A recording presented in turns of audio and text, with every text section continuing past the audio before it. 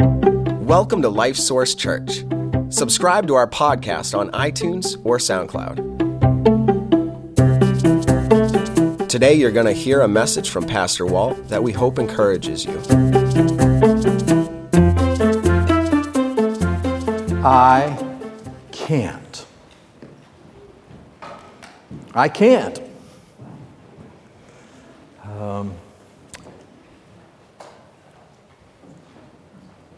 If you're an advocate of positive thinking, you're going to tell people those are two words you ought not use, right? I can't. Well, we got to think positively about this, all right? Now, positive thinking does seem to help a lot of people, right? It's probably better to be positive than to be negative. And positive thinking allows people to have a different attitude, and so they're more likely to be able to do things and change things. But it's limited.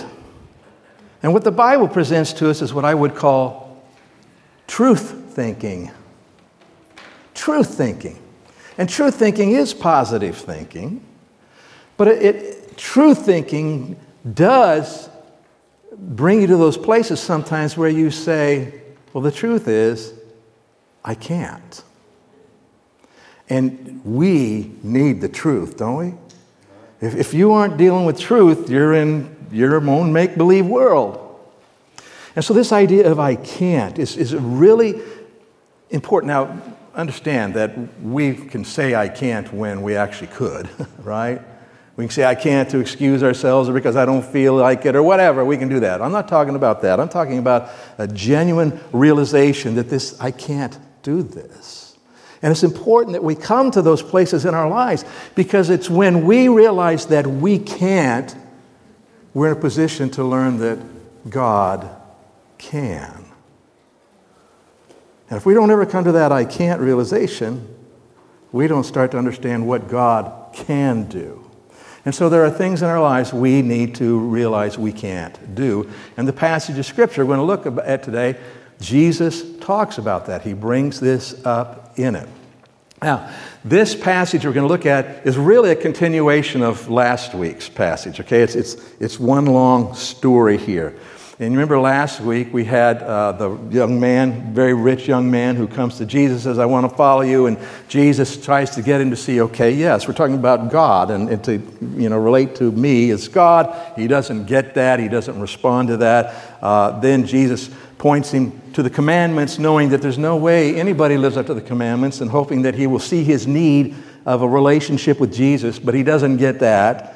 And he asks for more information. The Lord knows where this young man's at, and he says to him, okay, here's the deal. You're having a hard time choosing me.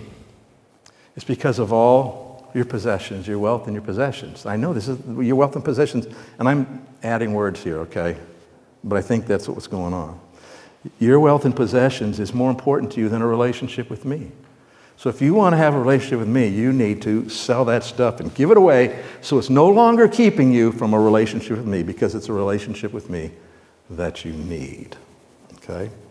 And so we saw that in that story, and that's what we talked about last week, and I'm going to bring it a couple more times this week, and that's that your relationship with Jesus is the most important thing in your whole life.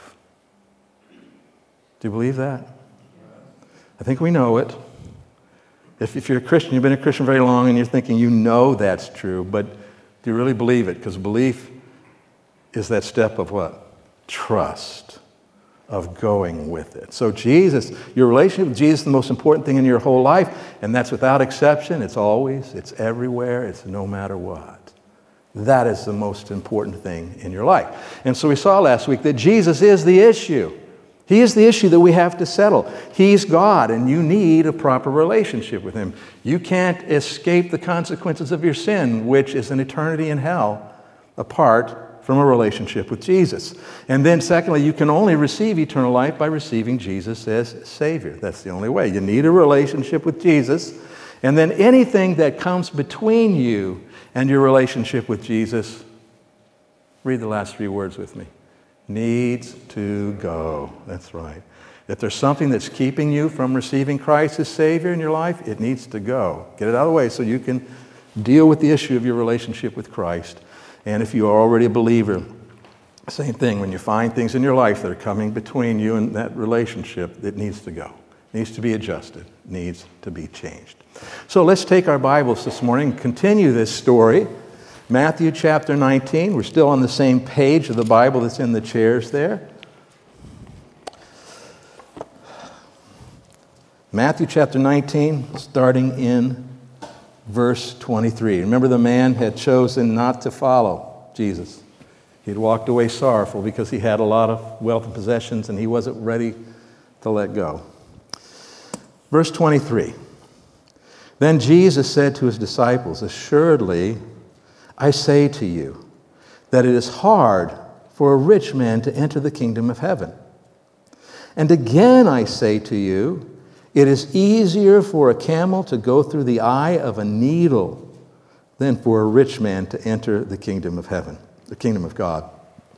When his disciples heard it, they were greatly astonished, saying, "Who then can be saved?" But Jesus looked at them and said to them, "With men this is impossible, but with God all things are possible." Then Peter answered and said to him, "See, we have left all and followed you. Therefore, what shall we have?" So Jesus said to them, "Assuredly I say to you that in the regeneration, when the Son of Man sits on the throne of his glory, you who have followed me will also sit on 12 thrones, judging the 12 tribes of Israel. And everyone who has left houses or brothers or sisters or father or mother or wife or children or lands for my name's sake shall receive 100-fold and inherit eternal life. But many who are first will be last, and the last first." Let's pray. Father, I pray that you would help us to understand your word and that your Spirit would speak to each of us, Lord, to help us to understand, and then also that he would show us what it means right now in our lives. We need to hear from you, Lord. I pray in Jesus' name. Amen. All right, so let's just go back and work our way through the passage and talk about what's here. In verse 23, it says, "Then Jesus said to his disciples, 'Assuredly I say to you that it is hard for a rich man to enter the kingdom of heaven.'" And so here's a truth that we find in this passage of Scripture, and I think hinted at in other places in the Scripture, and this is that wealth can easily get in the way of a relationship with God. Wealth can get in the way of a relationship with God. Now, that's not something we really want to talk about, right? Because maybe we don't feel like looking at that in our lives. But it is a true statement. And by the way, you think, oh, good, this doesn't apply to me because I'm not wealthy, right? If I had to say how many are wealthy, we'd probably have limited hands. But in reality, we are quite wealthy. In the history of the world, and even now, compared to the rest of the world, even our poorest people are fairly wealthy compared to the rest of the world. And so most of us here today, we are wealthy. And here's how this works and why it's a problem. By the way, when I talk in a minute, wealth itself is not the problem. That's how we're interacting with it and what we think about it. But wealth prevents you or can get in the way of you having an awareness of your neediness. Right? If you have a check that's coming in regularly and you can go buy your groceries and put gas in your car and pay your bills, all's well. You aren't feeling driven to go to God and say, "Oh, God, give me this day my daily needs," right? So wealth enables us not to. So we still ought to do that. We ought to realize that really every day is still a gift from God, right? And then every resource that comes our way, as we talked about a few weeks ago, He has entrusted to us to use for His good purposes. And we ought to realize that we are absolutely dependent on God all the time. But when we have wealth, when we have enough money where we don't feel driven to depend on God. Now, like I said, as we grow spiritually, we can get beyond that. But wealth enables us not to feel needy. Okay? And those who are really wealthy, let me tell you, finish this saying for me. Money cannot buy happiness, But I don't know if that's really true. Money can buy happiness for a while. It can't buy the joy that God gives, right?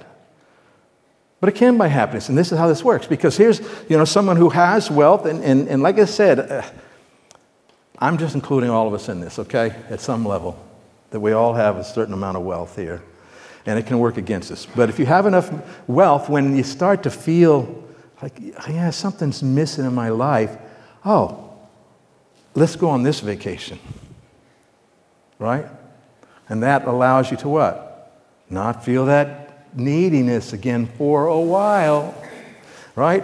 Let me have a big party. I'm feeling alone. I have a big party. I can get all these people there, and have friends. And okay, that works for a while. But so the more money you have, the longer you can sustain this misguided thought that I can be happy, right? I can have my deepest needs met. And of course, ultimately, you can't.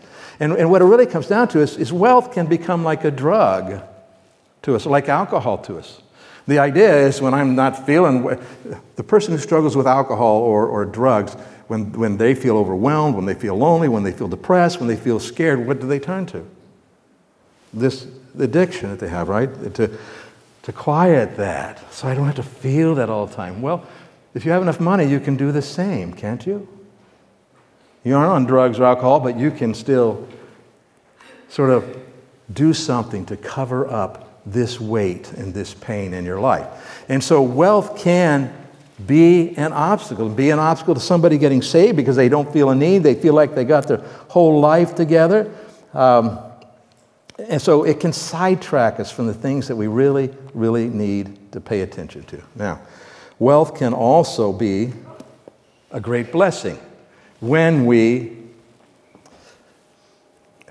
get it in the right place, when we see it from God's perspective, right? When I talked about earlier, I said sometimes you have to reach the place where you say, I can't. And so the idea, what we want to come to the place with our money is we realize what it can't do, right? I can't get my money to buy my forgiveness before God. I can't get my money to really provide that deep satisfaction that only God can give. We need to come to that. I can't. So wealth can be a sidetrack. That's, I guess, what I'm trying to say to you, right? It can sidetrack you from this relationship with Jesus that you most need. So let's look at some scriptures here about wealth in its proper perspective. And there's a lot more we could look at. But in Proverbs chapter 30, the Apostle Paul, he didn't write Proverbs. Chapter 30 of Proverbs. He says, give me neither poverty nor riches, lest I be full and deny you and say, who is the Lord? Or lest I be poor and steal and profane the name of my God. And so he's really talking about here, Lord, give me what I need. Give me what I need to do the things that you want me to do. And by the way, if you need millions of dollars to do what God has called you to do, guess what? He'll provide it. If you don't need it, he probably won't. I mean, it's just the way it works. So this idea of, don't be, I got to be rich, or, if I'm poor, all that kind of stuff. And Paul talks about this, and he said, I've learned that in whatever situation I am, whether I have a lot or I have a little, I've learned to be, what's the word? Content. And that's what this verse is trying to communicate, all right? 1 Timothy chapter 6, and the Apostle Paul did say this. Holy Spirit led him to write these words. Now, godliness with contentment is great gain. If you are growing in your relationship with God, you're becoming more godly, God-like in your character. As you do that, and if you're content with what He's provided you, He says, now you're getting ahead. I mean, who wants to get ahead in life? Anybody? I want to get ahead in life. Even at this point in my life, I still would like to get ahead more financially, right? I would like to do that. But if I really want to get ahead, what I got to start with is this. Becoming the right attitude, godliness, right? Contentment. Now I'm getting ahead. because now whatever God entrusts me to is in its rightful place. It isn't usurping him in my life. He says, for we brought nothing into this world, and it is certain we can carry nothing out. And having food and clothing, with these we shall be content. Go on to the next one. But those who desire to be rich fall into temptation and a snare. And let's just stop and talk about this for a little bit. There's different words used in the Greek language to translate desire. One of them is the one that it talks about feelings and affections and desires. And that's a word that's used for good and bad. It's used for good desires and for sinful desires. And the sinful desires translate lust. Okay, but it's that same kind of word. This is not that word. This is the Greek word that means you have settled something with a deep resolve. I am going to be rich. I have to be rich. Okay, do you see what we're saying now? And if that's what you have to have, it has to be that. And it's God's not, you're not dealing with this, godliness and contentment. I have to be rich. And some people have to be rich because they don't feel secure if they aren't. Other people have to be rich because they don't feel like they're important if they're not. Whatever the reason is, he says, if you got to be rich, you're going to fall into temptation and a snare. It's a trap. And into many foolish and harmful lusts which drown men in destruction and perdition. For the love of money is a root of all kinds of evil. It causes all sorts of problems in our lives. So we've got to make sure that we are in a right place. God, we've surrendered to the Lord ourselves. We recognize that everything we have has been entrusted to us, and that we're content with what God is doing, whether we just barely have enough to get by or we have an abundance to use for his purposes. We got to get that in the right place, okay? And this is what Proverbs chapter 10 tells us. It says, the blessings of the Lord makes one rich, and he adds no sorrow with it. Go ahead and put that up there, Eduardo, please. The blessings of the Lord makes one rich, and he adds no sorrow. In other words, when your money is in a rightful place before your wealth, your possessions in a rightful place before God, and he enriches you, it doesn't bring the sorrow that this love of money brings, okay? So it's a whole different ball game. But we have to, what I want you to see here is this idea when we're talking about, coming to realizations that I can't, we also need to realize, I can't solve the biggest problems of my life with money. I can't solve the deepest issues of my heart with money. I can't solve my relationship with God with money. I can't, any of those kinds of things, right? Because it could get in our way. So that's one of the things we want to learn to say, I can't. All right, let's go and continue here, the next verse. And again I say to you, it is easier for a camel to go through the eye of a needle than for a rich man to enter the kingdom of God. Now, some people try to explain away what this means, but it really means exactly what it sounds like, okay? Some people want to say, oh, it was a small gate that the camels had to try to get on their knees to get through. But no, the word that the sewing needle is translated from means sewing needle. Really complicated, right? It means sewing needle. Can you get a camel through a sewing needle? Anybody want to try? No, we can't. What's he saying? It's what? Impossible. And I just told you guys that we're all rich. Uh-oh. It's impossible for us because it has to put that camel through the eye of a needle. And so it's really not possible for us. So let's continue reading. Well, before let me see here. Yeah, no, I'll just stay here and talk about this for a minute. All right. Now, the reason this is, you're going to see a response here from the disciples in just a minute is this, that in this culture at this time, in the Jewish culture, in Christ's time, there was this view, which is not that really time-trapped view either, but that if you were wealthy, it was because God had blessed you, because you were good. All right? You see what I'm saying? In other words, that you obviously have done something right. God is pleased with you, and he has made you wealthy. Okay. So, when Jesus says, man, it's hard for a rich man to get into heaven. In fact, in this verse, it's impossible. Okay? What happens here? Let's read. Verse 25, when his disciples heard it, they were greatly astonished, saying, who then can be saved? You're telling me that this rich person, these rich people who God has so blessed, right? It's obvious they're in a right relationship with him. And you're telling me they can't be saved? They can't make it to heaven? If they can't make it, what hope is there for me? Who can possibly be saved if that's the case? All right?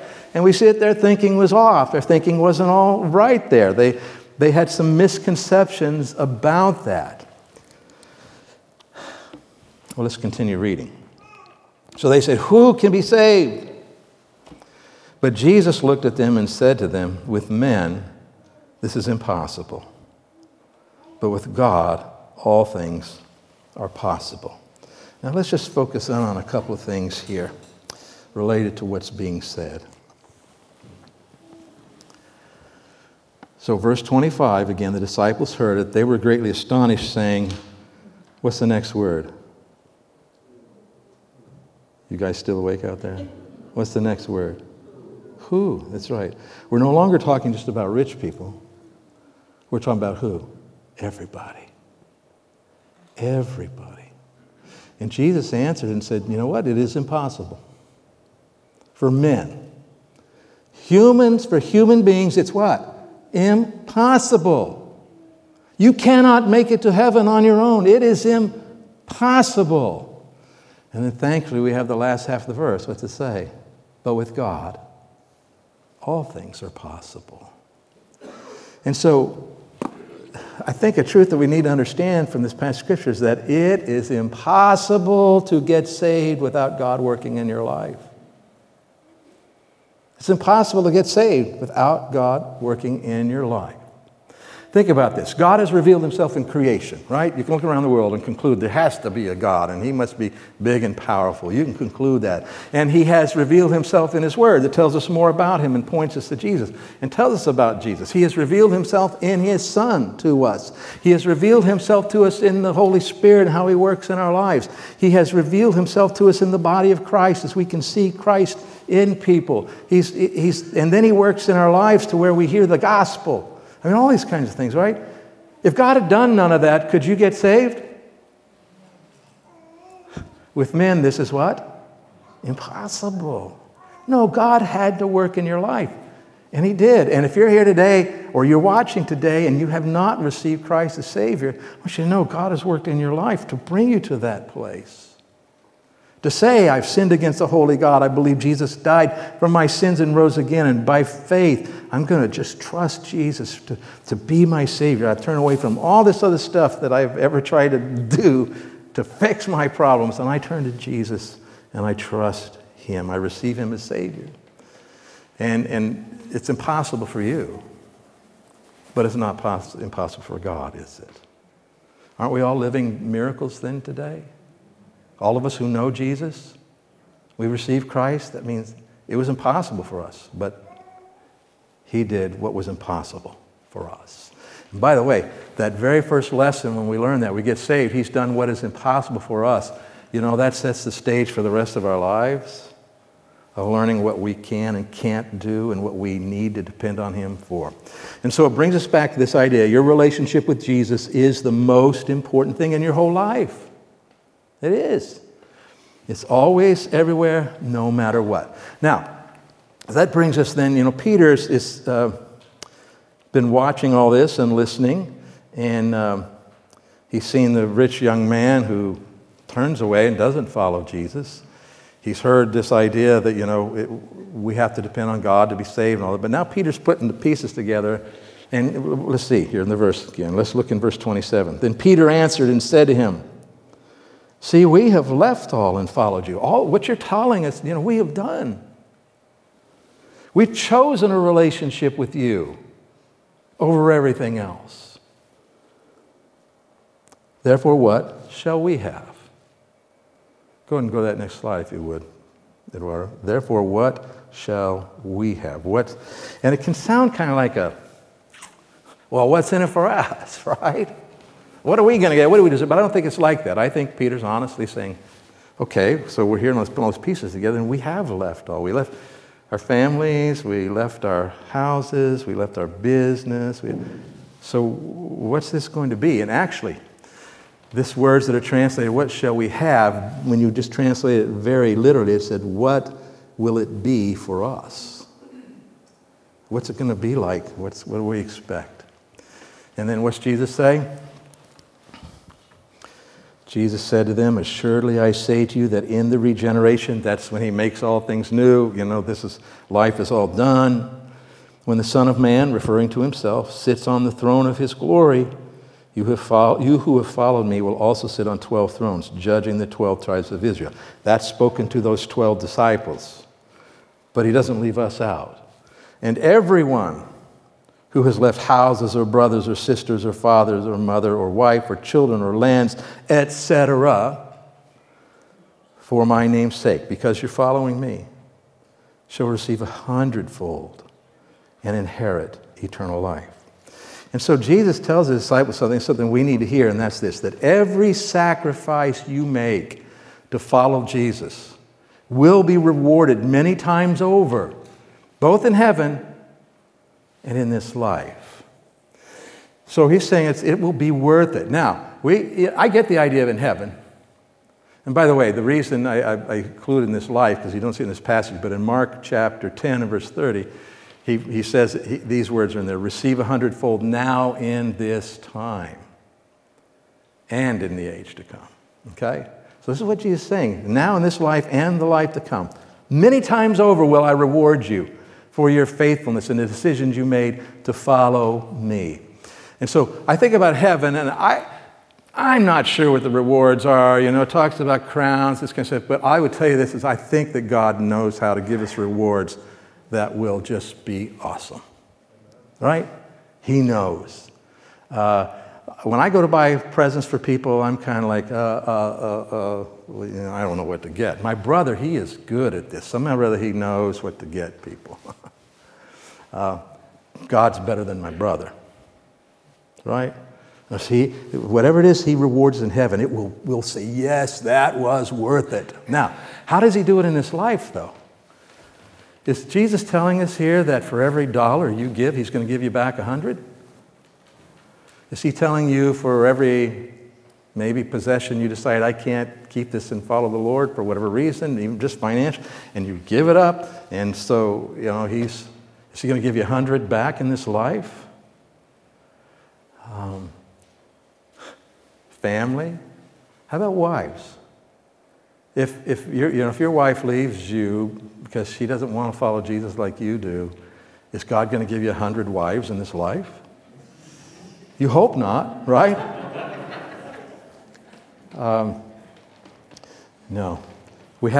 Jesus gives us a pretty strong hint about what this is about earlier in one of the Gospels. So in Mark chapter 3, this is a story. Jesus is in a house. He's teaching. The house is full. Nobody can get in. His family shows up. So they come and tell him, your mother and your brothers are outside seeking you. But he answered them saying, who is my mother or my brothers? And he looked around in a circle at those who sat about him and said, here are my mother and my brothers. For whoever does the will of God is my brother and my sister and mother. And he wasn't disowning his family. And he would talk to them, but he's saying something, he's using this to teach something, and that's that, and I'll just put it first person from me, you are my family. I have a family that's beyond here. I have blood relatives, but you are my family. And here's what I think.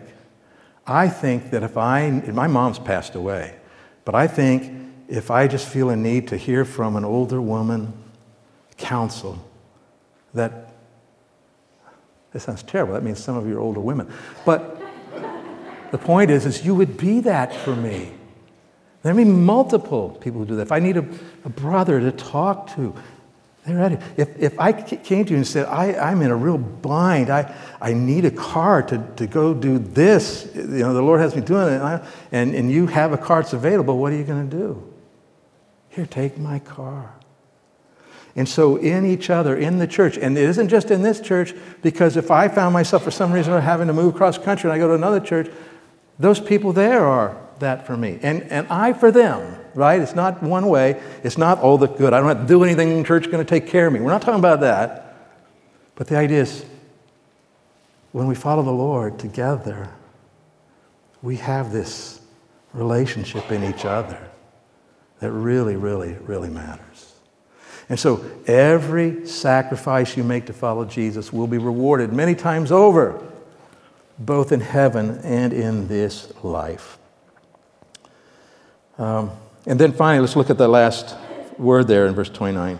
You shall receive 100-fold and inherit eternal life. Now, do not think that he's saying, oh, if you will sacrifice for me, then you'll receive eternal life. If you get an inheritance, did you earn it? You don't earn inheritances. I mean, we're humans and who knows how people think, but inheritance is not earned. Inheritance is given based on some relationship that's there. And what we're seeing is here, when you choose this relationship with Jesus, you receive him as Savior, and then you walk with him, you have an inheritance that God the Father is going to give you because you have a relationship with him. And it's like this. Yes, all these blessings, but you know what? On top of all that, you got eternal life. Right? In and around and over all that kind of stuff. All right.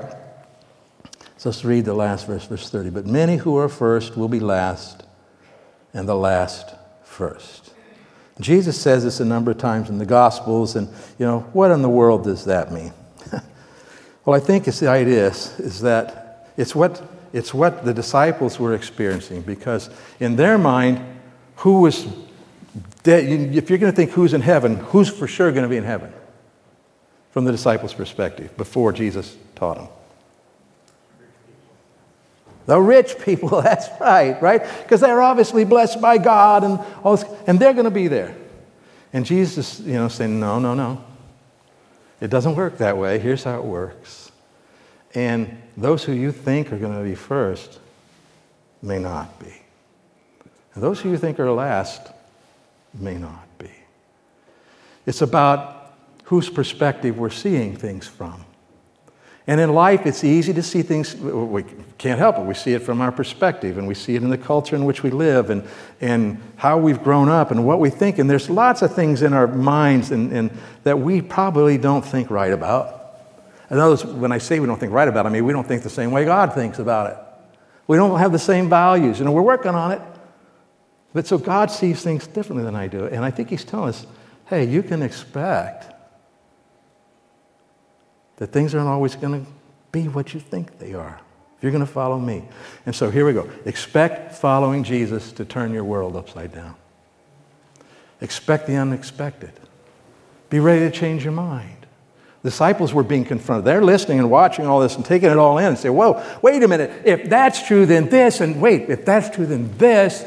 First goes last goes... Oh, they can't figure it all out. But I'm saying that's going to happen to you and me as we try to follow Christ.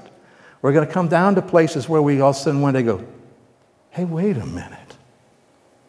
If this is true, that means all of these things I'm thinking and all these things I'm doing aren't right. They need to change. Maybe they just need to be adjusted, but I got to change this. And certainly when it comes to heaven, I bet we'll be surprised. There'll be things to be surprised about. Let me ask you, how many, and I don't know how many, probably not a lot, but how many of you remember Irene Carteret? Seriously. Okay, quite a few. For those who are newer to our church, Irene was an older woman. She had some mental health issues, just delayed, slow in some ways. But she was faithful to church. How old was she? She's in her 70s for a lot of this, so I'm thinking about. She had a walker, and it had No, it didn't have tennis. She had a walker. And she goes everywhere. Ride a bus, walk around downtown, and always carrying 3 or 4 big bags with her. She was our bag lady. And she loved God, though, and she'd tell people about Jesus and all this kind of stuff. And she wore out walkers. And they finally, put tennis balls on it or something, I remember. But she had this partial plate or something, teeth, and she would take them out and she'd leave them on the bus. Or they made it in the trash here a few times.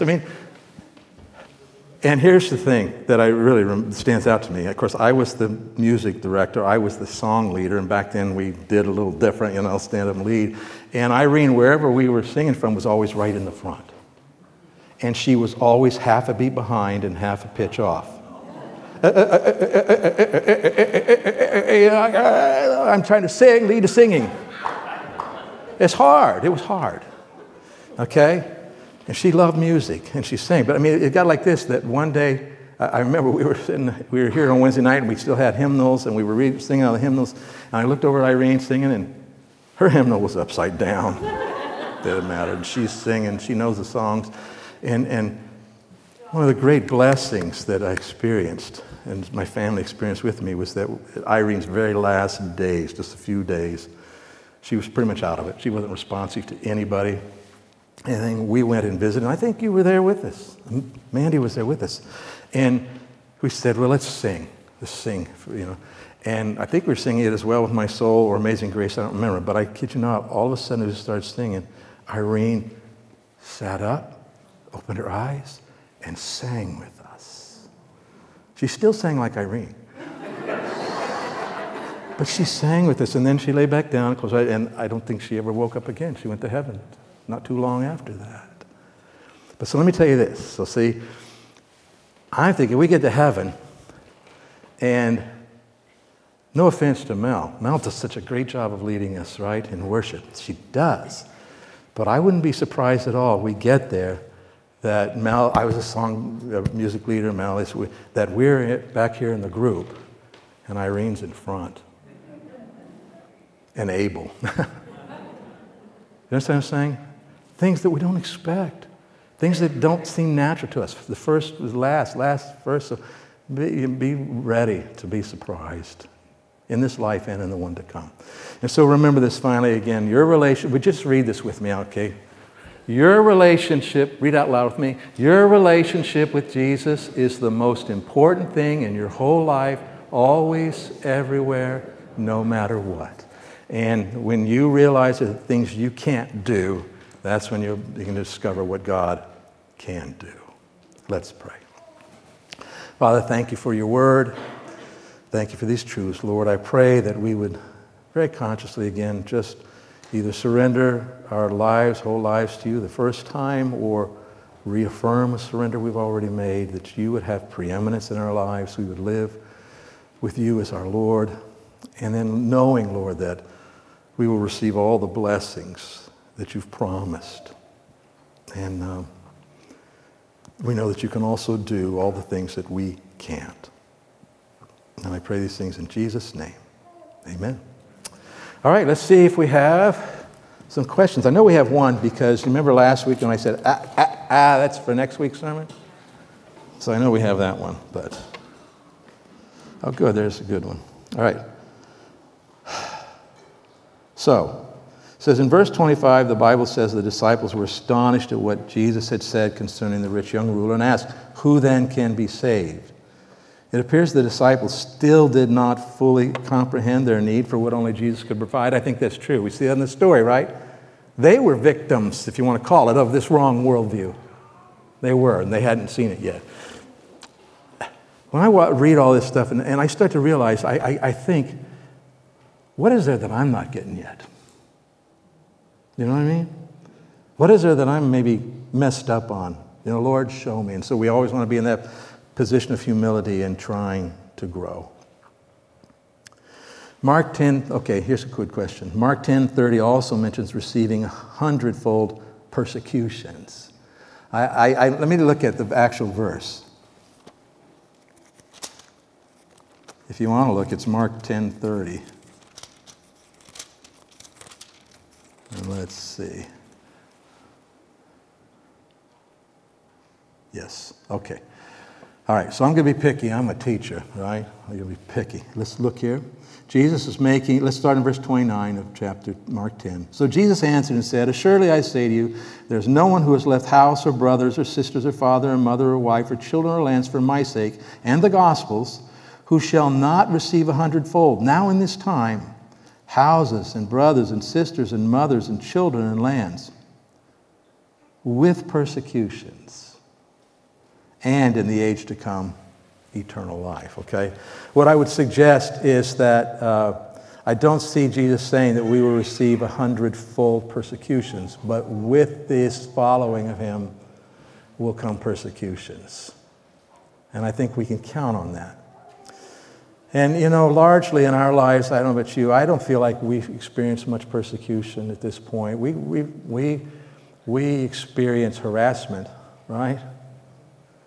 We experience pushback and all that kind of stuff. We haven't really been persecuted. There's probably some people in our country who have been, but for the most part, no. But I think the real point here is that if we're following Christ faithfully, there will be opposition. It may come from places you're really surprised to hear it comes from.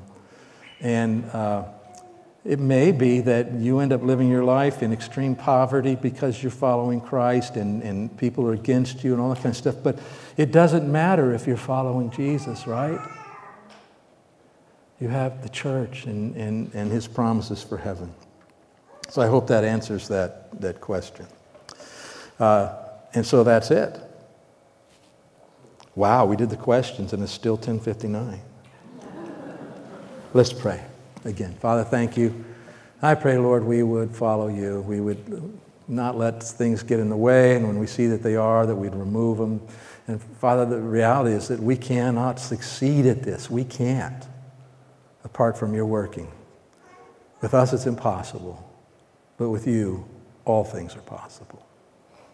And so we look to you to work in our lives. And I pray it in Jesus' name. Amen. All right, God bless you. We'll have a great week living with the Lord.